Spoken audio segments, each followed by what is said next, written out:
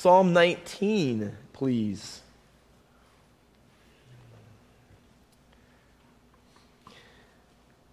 If you do not read biography, I'll be blunt, you should. Not just any biography, although I enjoy reading biographies of all kinds of people, memoirs even at times. But biographies of the great believers, Christians, and for me particularly missionaries, are fantastic. One of my favorites is by a guy who grew up in New Jersey over 200 and some years ago. Lived here, ministered here, and he ministered, and I'll let you see if you can guess who he is. He ministered about 20 minutes from here and we have a place in New Jersey called Crosswicks, and it was the Crossweeks Indians. And that was not very far from here. He is very famous, although he died at the age of 29. He was somewhat famous in his day. But, can I tell you, in the 225, I think, plus years since his death, his biography was written not too long after he died. And the number one resource, and if I'm not mistaken, still to this day, and it certainly was the first 100 years after his death, that every missionary read above all else and was inspired by, was the biography of this man's life. Although he didn't live very long, and he was sick and died of tuberculosis and was a very difficult life and suffered so greatly almost all of his adult life. Anybody have an idea who I'm talking about? David Brainerd. David Brainerd. If you read his journal and his diaries, which are included in the biography, you'll find that he was a great man in so many ways, but one of the biggest things he struggled with, and for whatever you think it's worth, they're in his family for 100 and some years, they go back, and this was very prevalent. His mom and his dad died in their 30s. His brothers died in his 30s. A lot of people died in their 20s and 30s in his family. Not from depression, but a lot of things were complicated because of it. And seemingly being depressed in life was a common trait that was learned, or however you want to, from his family or the circumstances that they grew up in at that time. But he had a real struggle with depression. And one of the things that was noted is that unlike Jonathan Edwards or another saint, a great pastor, Charles Spurgeon, he never learned, although he ministering to Indians, he lived outdoors and in the woods a lot. But not in any of his writings does he ever make much of being encouraged or finding things about God that gave him consolation or hope from nature, from creation. A lot of writers in his day did, but you don't find it in him. And I think all of us are flawed, but I think, although we can overlook it, you're probably not looking at how great the trees are when you're coughing up blood from tuberculosis, probably. But nevertheless, I think that all of us, and I want to show you tonight, would be greatly encouraged if we would do two things. Okay? One of them we're better at than the other by far, and I would put myself in this category. We know how to read the Word. We do. We know how to study the Bible. We like doing it, and we do it hopefully on a daily basis. But how many of us are good at studying the world? And by that I mean creation. Our text says, "The heavens declare the glory of God, and the sky above proclaims, announces His handiwork." All the things that God made by His own hands. Day to day pours out speech, and night to night reveals knowledge. There is no speech, nor are there words whose voice is not heard. Their voice goes out through all the earth, and their words to the end of the world. In them He has set a tent for the sun, which comes out like a bridegroom leaving his chamber, and like a strong man runs its course with joy. Its rising is from the end of the heavens, and its circuit to the end of them, and there's nothing hidden from its heat. That's general revelation. That's God communicating things about, revealing things about Himself through what He has made with His hands. Verses 1 through 6. 7 through 11 are God revealing himself through special revelation. Now let me read this. This is about his written word. The law of the Lord is perfect, reviving the soul. The testimony of the Lord is sure, making wise the simple. The precepts of the Lord are right, rejoicing the heart. The commandment of the Lord is pure, enlightening the eyes. The fear of the Lord is clean, enduring forever. The rules of the Lord are true and righteous altogether. More to be desired are they than gold, even much fine gold. Listen to this. Sweeter also than honey and the drippings of the honeycomb. In other words, it's the honey that's fresh right out of the honeycomb. Moreover, by them is your servant warned, and in keeping them is great reward, great results, we would say. And then verses 12 through 14, verses 1 through 11 are God's words to David, and verses 12 through 14, and it uses the word words in these texts, is David's words to God in response to that. And we're going to look at the two things that he asked God to do once he sees who God is and what he's like and how he should live because of the two sources of revelation. He's going to frame them for us, and the words let them not have dominion over me, verse 13, and then verse 14, let the words of my mouth. Those are the two major requests he's going to ask at the end based on God's words. Do this with my words in my life. All right? So that's kind of the framework tonight that we're headed down to do. General revelation. Let me just give you a formal definition. All the ways that God reveals himself in creation. Everything God has made declares the glory of God. Now, hold your finger here and turn to, we're going to do a few times like this, Romans 1. I mentioned this a little bit earlier in our Google Forum time. But let me read the passage I encourage you to read earlier. Romans 1:20, for his invisible attributes, okay? Things that you could know about God. You can't see God. God is spirit. He's invisible. So how do we know about his individual attributes or perfections? Namely, his eternal power and divine nature, what he's like, have been clearly perceived. How? How do we know about God's power and that he's God and things about him like that? Well, verse 21 says, the rest, ever since the creation of the world and the things that have been made. So here's a principle. God takes the visible things and teaches us about the invisible things, right? So the glory of God is invisible if we didn't have creation. So our text in the Psalm 19 says, the heavens declare the glory of God, the sky and everything in it, whether it's this heavens or the one above with the stars, moons, and all that.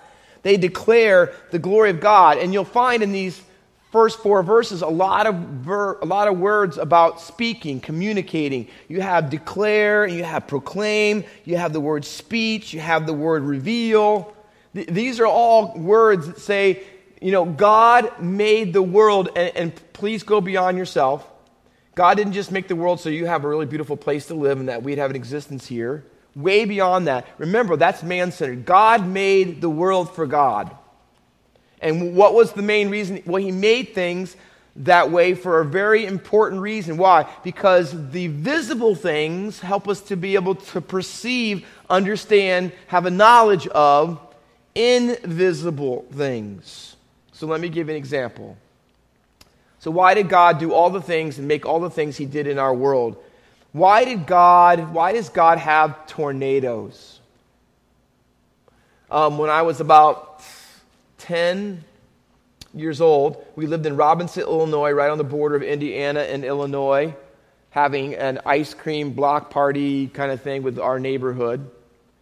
And I was on our screened-in back porch, sitting on the old ice maker, and we had to sit on it and put the salt and the ice in it, and then my sister would crank it, and I would sit on it so it wouldn't wobble.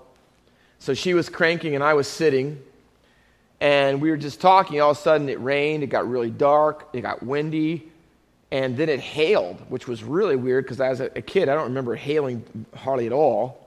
And then it was raining, it was so lightning and thunder and all this noise, and all of a sudden it was like, it was gone. It was like nothing. And that was almost startling more than all the stuff that was going on. If you've ever been in a tornado, that often happens. But a tornado came at the end of my block, right over the house of my friends. Didn't touch their house, came right up, and literally like a car, came right down the street. And it turned right in between and sideswiped my neighbor's house and took my neighbor's house out.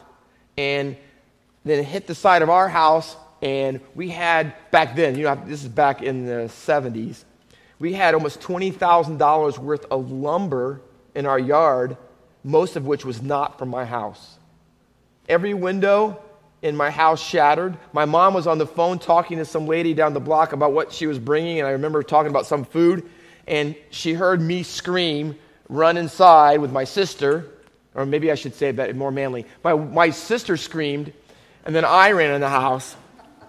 And then and my mom turned to hear me scream to see what was wrong, and 2x4 came right through the phone, through the wall, into the other wall in the other room.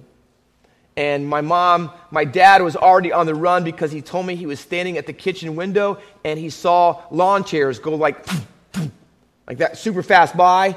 And at the end of it all, our picture was on the front page of the paper. We had a 16-foot boat that's someone else's, and our backyard landed, and they lived 3 blocks from us. That's crazy, isn't it? But I look back on that, and I was telling this story to someone today, and we had a Siamese cat. Sorry, I like cats. We have 2 now. That cat I didn't like. It was mean. But we couldn't find that cat for 3 days. And we found it finally hiding up in the attic, and literally, I'm not lying to you, it was twitching. And it was so out of, and some of its hair had all fallen out already. It had patches gone. We had to put it to sleep. But the tornado, ruined that cat. Not that I cried or anything, but listen, why in the world does God have tornadoes? So let me ask you, when you watch a tornado, have you ever seen those shows on TV where people chase them? Okay, we have to ask why they would do that. But what about raise your hand. Why would God create a tornado? What does it show about God? Yeah, His power. I called my friend, I don't know if he's going to watch tonight, Todd Richardson, who was a pastor of a small church in Alabama, and my wife and I went to see them not that long ago, October, I think. He called me today on FaceTime, and he told me, hey, Hurricane Sally's coming, and it's supposed to hit us today. So I was talking to him on the phone on Sunday. And he said, pray for us. So I was praying for him. So I knew it was supposed to hit him. So I called him this morning about 10 o'clock, and he said, you're never going to believe this. He goes, I'm so glad everybody was praying for us. It was 2:30 in the morning when it hit where they were. He said the gusts of wind were so unbelievable. His mother-in-law, who's 90, lives with them in the house. And he said, at 2:30 in the morning, we heard this crash. A tree limb, he said, the limb itself was so big, I couldn't get both my arms around it. That's how big the limb was. It came right through the roof into her room and destroyed everything where she was in the room. He said the only thing the tree limb didn't touch or hurt at all was the bed she was sleeping in. He goes, if she would have been up any other time of the day sitting in the chair that she does every day, it would have crushed her to death. He goes, but he showed me on the FaceTime pictures of that, and then he goes, of course, that's bad enough, of course. He goes, but we have 2 cars, one is working and one isn't. Guess which one the tree limb fell on? The good car. He said, now we have no car. So he was telling me about how bad, but I got off the phone and I go, God, does that declare your glory? I said, why did God make hurricanes? Same tornadoes, right? It shows His power, His might. It is pretty amazing, some of the things that God... And then I thought about mountains. I've been to the Rockies a number of times. Same guy that had the hurricane. He used to be a youth pastor, and I backpacked with him in the Rockies with his youth group. They lived in Denver numbers of times. You ever go up in the Rockies? I've been able to ski there when I was a kid with my family. When we lived in England, I got to go to the Alps in Austria that are even higher and taller, and didn't know at the time because it scared me to death, but we went on a ski slope. You had to get in a gondola. You know what a gondola is? You don't just sit on a little bar or a bench and ride up on this.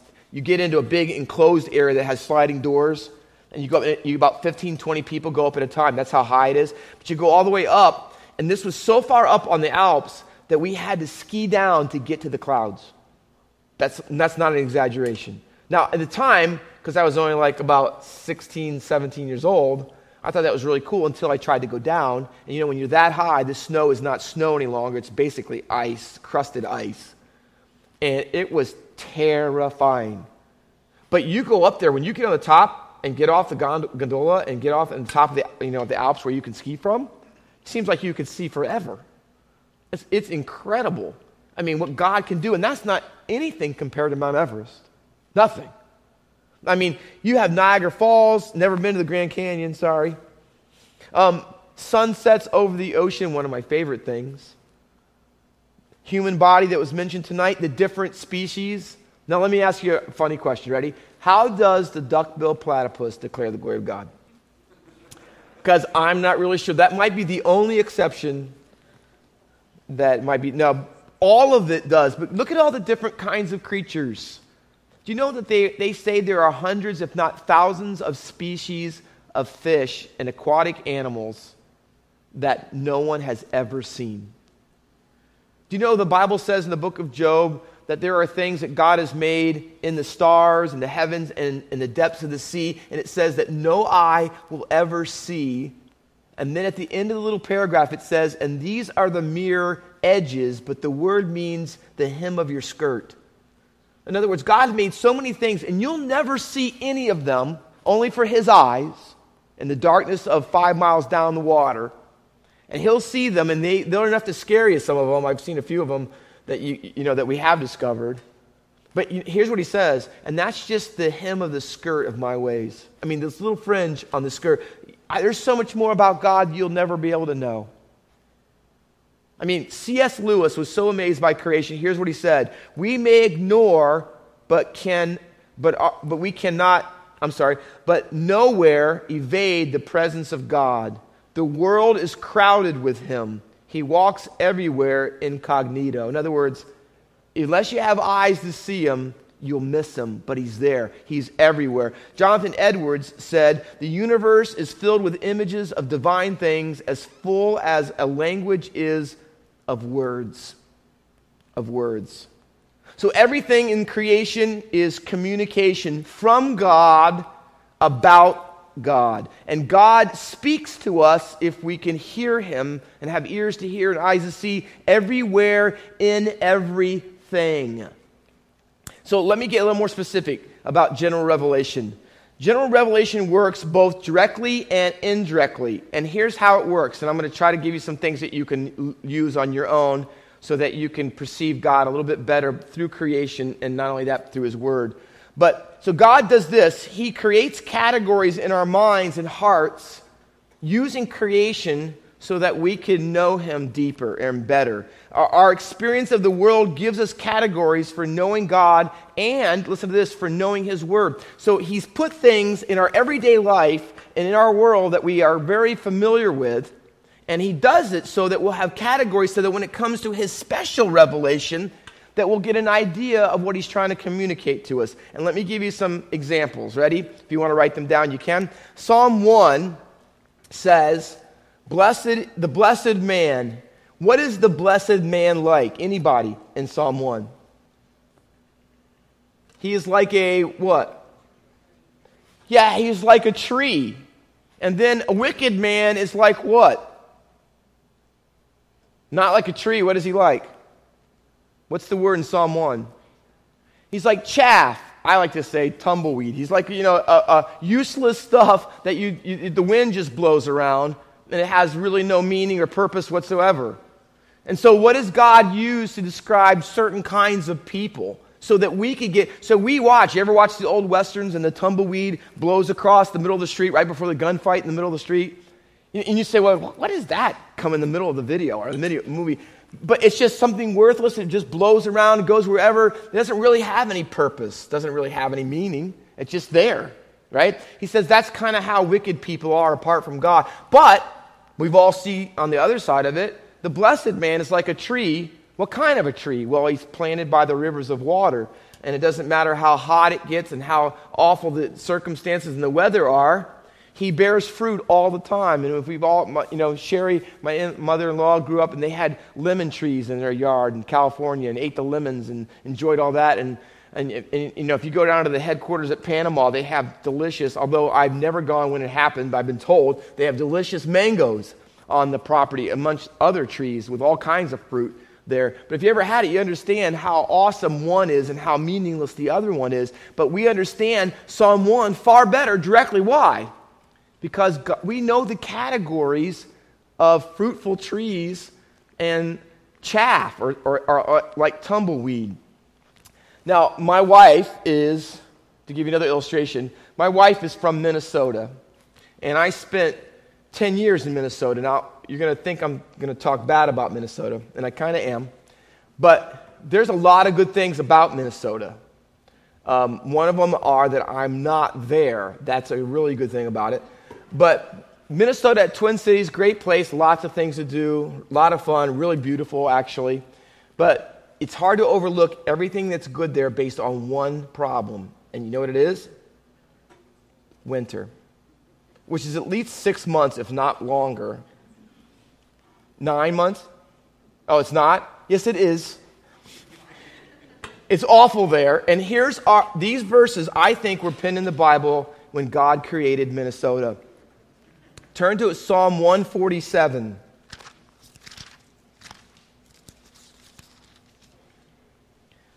Psalm 147, and there's a number of verses that would be cool to talk about, but 17 and 18 in particular.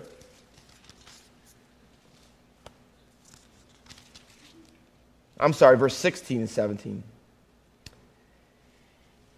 He gives snow like wool.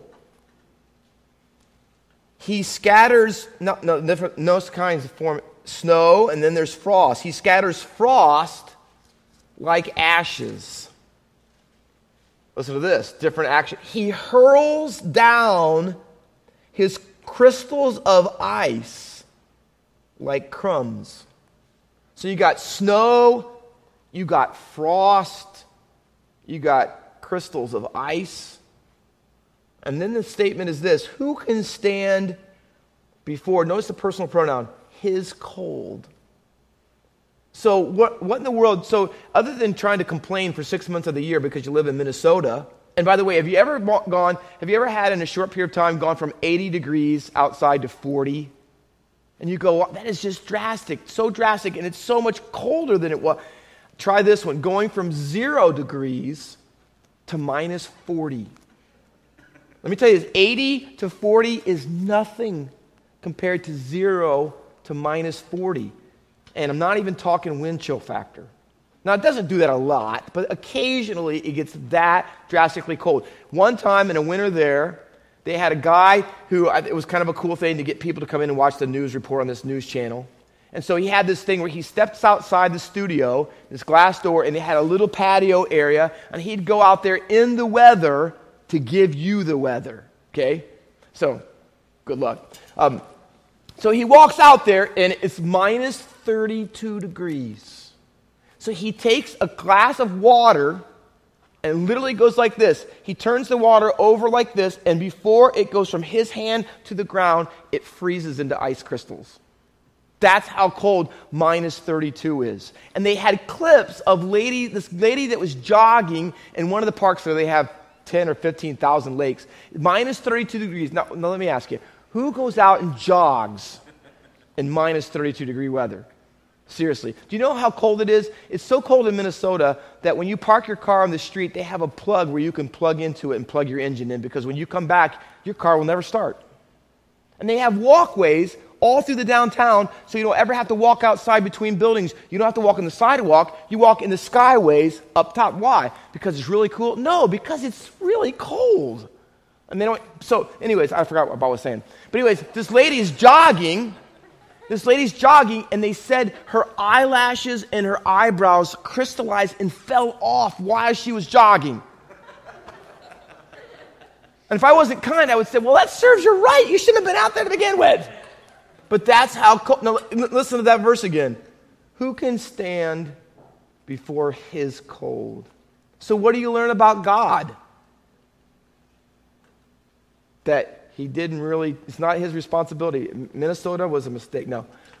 What do you learn about God? That God's power takes so many different forms and shapes and sizes. Let me show you another one. We're not getting very far tonight. Job 36.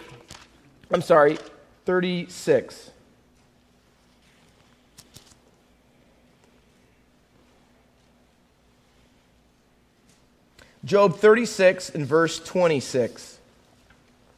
And I'm going to read a little bit here, but there's a lot of them in here. Okay, read this. Behold. Now, in this passage, 2 or 3 times, behold. In other words, I want to get your attention about what God is like and how you can learn about him and what you can learn about him from general revelation. It says, verse 26, behold, God is great and we know him not. The number of his years is unsearchable. Now watch this. What blows his mind? For he draws up the drops of water. They distill his mist. No, remember his cold? What's his mist too? In rain, which the skies pour down and drop on mankind abundantly. Can anyone understand the spreading of the clouds? I mean, why are they there? Why that formation? Why are they just going by? I mean, what's the purpose of that, really? The thunderings of his pavilion. Second time, behold, he scatters his lightning. Notice, his mist, his cold, his lightning. Don't think that creation is somehow detached, that God wound it up like the clock illustration and just lets it go and is not personally involved in anything that happens. The Bible wants you to know that is not the God of the Bible.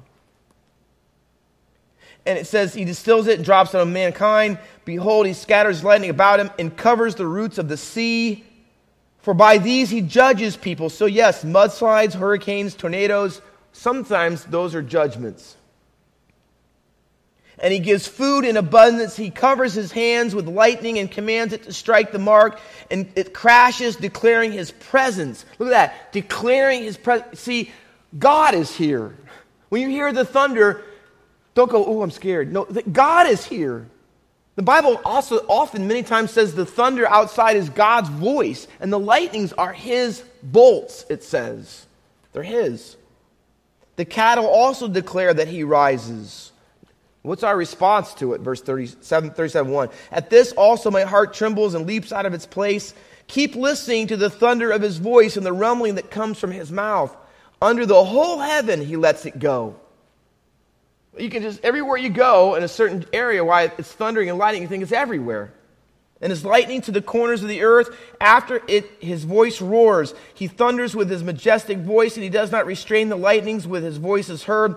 God thunders wondrously with his voice. He does great things we cannot comprehend. Listen to this. For to the snow, he says, fall on the earth. So for the first time when we come out here, hopefully it'll be later around Christmas, and it starts to snow for the first time, and you say, wow, we haven't had any snow so far this year. Don't just say it. Think this, because this is the first time God said snow. See him in it. See God in the snow. See, when you hear the thunder and lightning, say, look at God. Look how awesome and powerful he is. Keep going in the chapter. He says, fall on the earth, snow. Likewise to the downpour, his mighty downpour. He seals up the hands of every man, that all the men may know that the beasts in their lairs remain in their den, for its chambers come out the whirlwind, the cold. So he says, I cause the animals to go in, they hibernate, I call the winds. The ice, God says, I breathe out, and there's ice. Thick clouds, scatters lightning. I mean, in one place he goes down and says this. He says this, to the gentle rain, fall quietly. And then he says, to the heavy rain, pour down abundantly. So you go outside. You know how you can see God? We're sitting on the shore with my sister on vacation a week ago, and it was cold. I mean, it was 60s. And it starts to rain a little bit, like rain, but it didn't rain hard. And I thought, oh, see, God's here, because you could have a little bit of mist, and it was a little bit cold, but it's not Minnesota cold, and it's not abundantly raining, but God could have said that. And about an hour later, when we ran back, it did. Right? But God says, just rain a little bit. Or he says, pour like you can't believe. And they're now counting the rain in Alabama, where my friend Todd is from the hurricane. They're counting how much rain, not in inches, but in feet. So God can say, hey, on the shore, missed a little bit here, and I want you to pour so bad that it's going to flood things, and they have to have a canoe to go down the middle of the street. But don't just look at that as circumstances. You know what he says? That's me. That's me. I do all of that. Now go back to Psalm 19 before we close. Look what he says in here. He says, there is daytime speech that general revelation makes daytime speech. Verse 2, day to day pours out speech. And then God says, listen, here's what I want you to know about me all day long. So an illustration in verse 4, he sends the sun. It comes up in the east and sets in the west. And he says, all day long, the sun comes across like this. And it's telling you about me all while there's light every day. And then guess what? When the sun goes down, here's his language. I made a tent for the sun. So at nighttime, the tent has somewhere to go to sleep. The sun does. I put it in a tent, and the moon comes out. And then my nighttime speech comes out. So I want you to know about me all day long. So I want you to look up at the sky. Oh, it's a beautiful day. There's not a cloud in the sky. Isn't it great? Let's go to the beach. No, that's not what he wants. You can do that. But here's where you go. All day long, God says, just watch the sunrise. See, that's me. That's me. Watch the sun come up and how beautiful it is. See how warm it is today? No humidity, God. Go across the sky all day long. And then when you can't see the sun anymore, and it's in God's tent taking a nap for the night, the moon comes out and it's beautiful. It's cooler. It's not nearly as hot as it was. 78 during the day and 58 at night. Kind of a great stretch, isn't it? And God says, see, I want you to see me at nighttime too. And I want you to see me in the stars and look at the galaxies and the things that you can't even begin to comprehend. God says, my nighttime speech. And where would you go? How much does God talk? Where he says, there is no speech or words that it can't be heard. In other words, revelation, general revelation, is a language that anybody can understand. And I don't have to be white or black or Hispanic or Indian, or I don't have to speak English or whatever. Any language, any color, any person, anywhere in the world, he says, you get this. Look at the creation and you see me. My attributes, my power, my Godhead. You can see that someone made all of this, and you can see that he has glory, it says. So we can fathom some things about God and understand and know him to a point with natural or general revelation. But the last one, if I could put to you, is the second one is special revelation. Certainly our time is up and we don't have time to go through it. But here's the thing. How can you say, because Pastor Walker, you could stand up here and say, hey, look at this in creation, and that must mean this about God. Now, does everything about creation mean something special about God? Well, in some way it might, but how do you stop from being foolish and ludicrous and saying, well, God is in that? I mean, it was cool when we were in Israel. Remember this, Chris? And our leader said, I mean, I'm sure she wasn't just pulling our leg. We had like five different times. She said in a week's time, it seemed like everywhere we went, there was a rainbow. And she goes, of course, that was our chance to talk about Jesus and the ark and all that stuff. But rainbows, that's an obvious thing that God put in creation that tells us about him. His faithfulness, his mercy, and his grace. He's not going to punish mankind that way. But can I tell you this? What is creation? To keep us from going and being foolish about what creation is saying about God, you know what else we need? Special revelation. We need special revelation. That's what verses 7 through 11 are. It's telling us about God's law in 6 things. They're all listed there. And then what they're like and the characteristics, and they're described. In each one of those 6 verses, it says, here's what God's law is, and here's what it's like. And I'm only going to have time for this one. So look at 19 and verse 10. It says, more to be desired are they than gold. But not just gold. The Bible and its wisdom and God's word is not just more desirable than gold. What does it say? Fine gold. See, the Bible is not just to be 10 karat gold, 24 karat gold. I had my college ring is gold, but it's mixed with a lot of alloys. because it's hard, it'll last, it won't, but it isn't worth much, like $200 or $300. But you get a 24-karat ring, that same size ring, thousands of dollars. Why? Because it's fine gold, right? God says, that's how desirable my word. You think it's awesome what you can find out about me in general revelation? Oh, here's what he says. See this? Imagine this. This book I hold in my hand is greater than anything you've ever seen and will never see in all of creation. That's how awesome this book is. This is the Word of God, directly spoken to you or to the people in the Scriptures and for us in our day. This is God's inspired, special revelation. And then he says this, not only is it better than fine gold, but here's the categories. Ready? Just an example. Sweeter than honey, but not honey that's been sitting around and got hard, but the droppings from the honeycomb, it's fresh right out of it. This is bee honey, not the ones in the little bear containers you get in the store. No, this is right, and he says, you just put your hand in there, and you take it out, and you eat it. It is so fresh. He says, now, here's the question. So why did God make bees, and why did he make honey? Why are there honeycombs? You know why?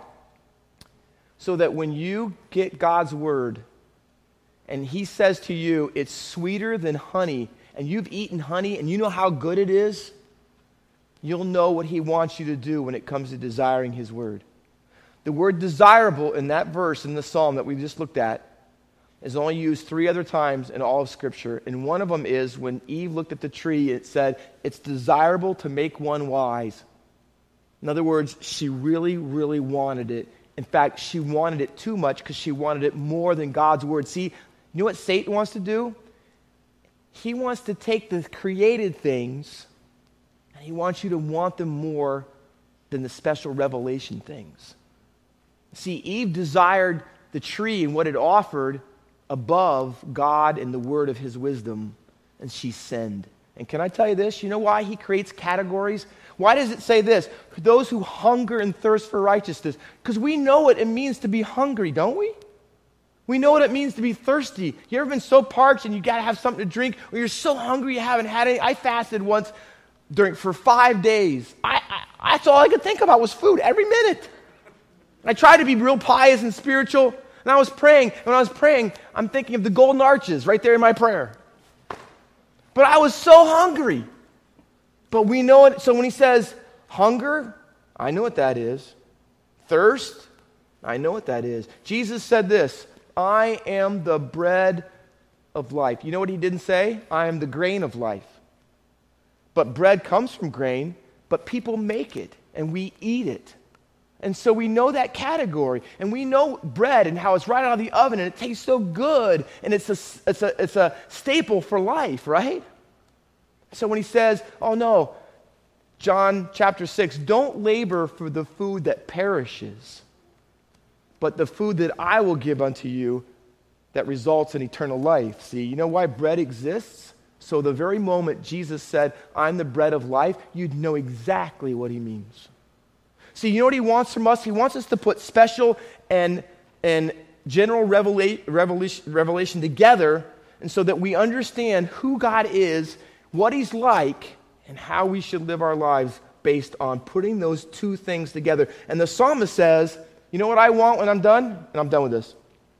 He says, let the words of my mouth. I know about your words now, God, in creation and in the Bible. Now, you know what I want? I want the words of my mouth externally coming from the meditation of my heart. I want that to be acceptable in your sight. God, when I see who you are and what you're like in creation and what the Bible says, you know what I want? I want my life to be one of those things that shows the glory of God by the things I say and everything that comes out of my heart. Every single attitude, action, thought, word, I want it all to glorify you. Isn't that what we want? Amen. Let's pray. Father, we want to say thank you for the world in which we live. So many times we're just so busy, we run through our day and we don't look around. We don't see all the things you're trying to teach us and communicate about yourself through the creation. Help us to be more alert to those things. More, Lord, as the Psalm 111:2 says, that those who study the Word of God and study the world of God are going to delight in those things. Help us to be those kind of people, that we can see you all around us, and more particularly in your word, that as we know you through both revelations you've given us, that we might want to be more like you. And we'll thank you for that in Jesus' name. Amen.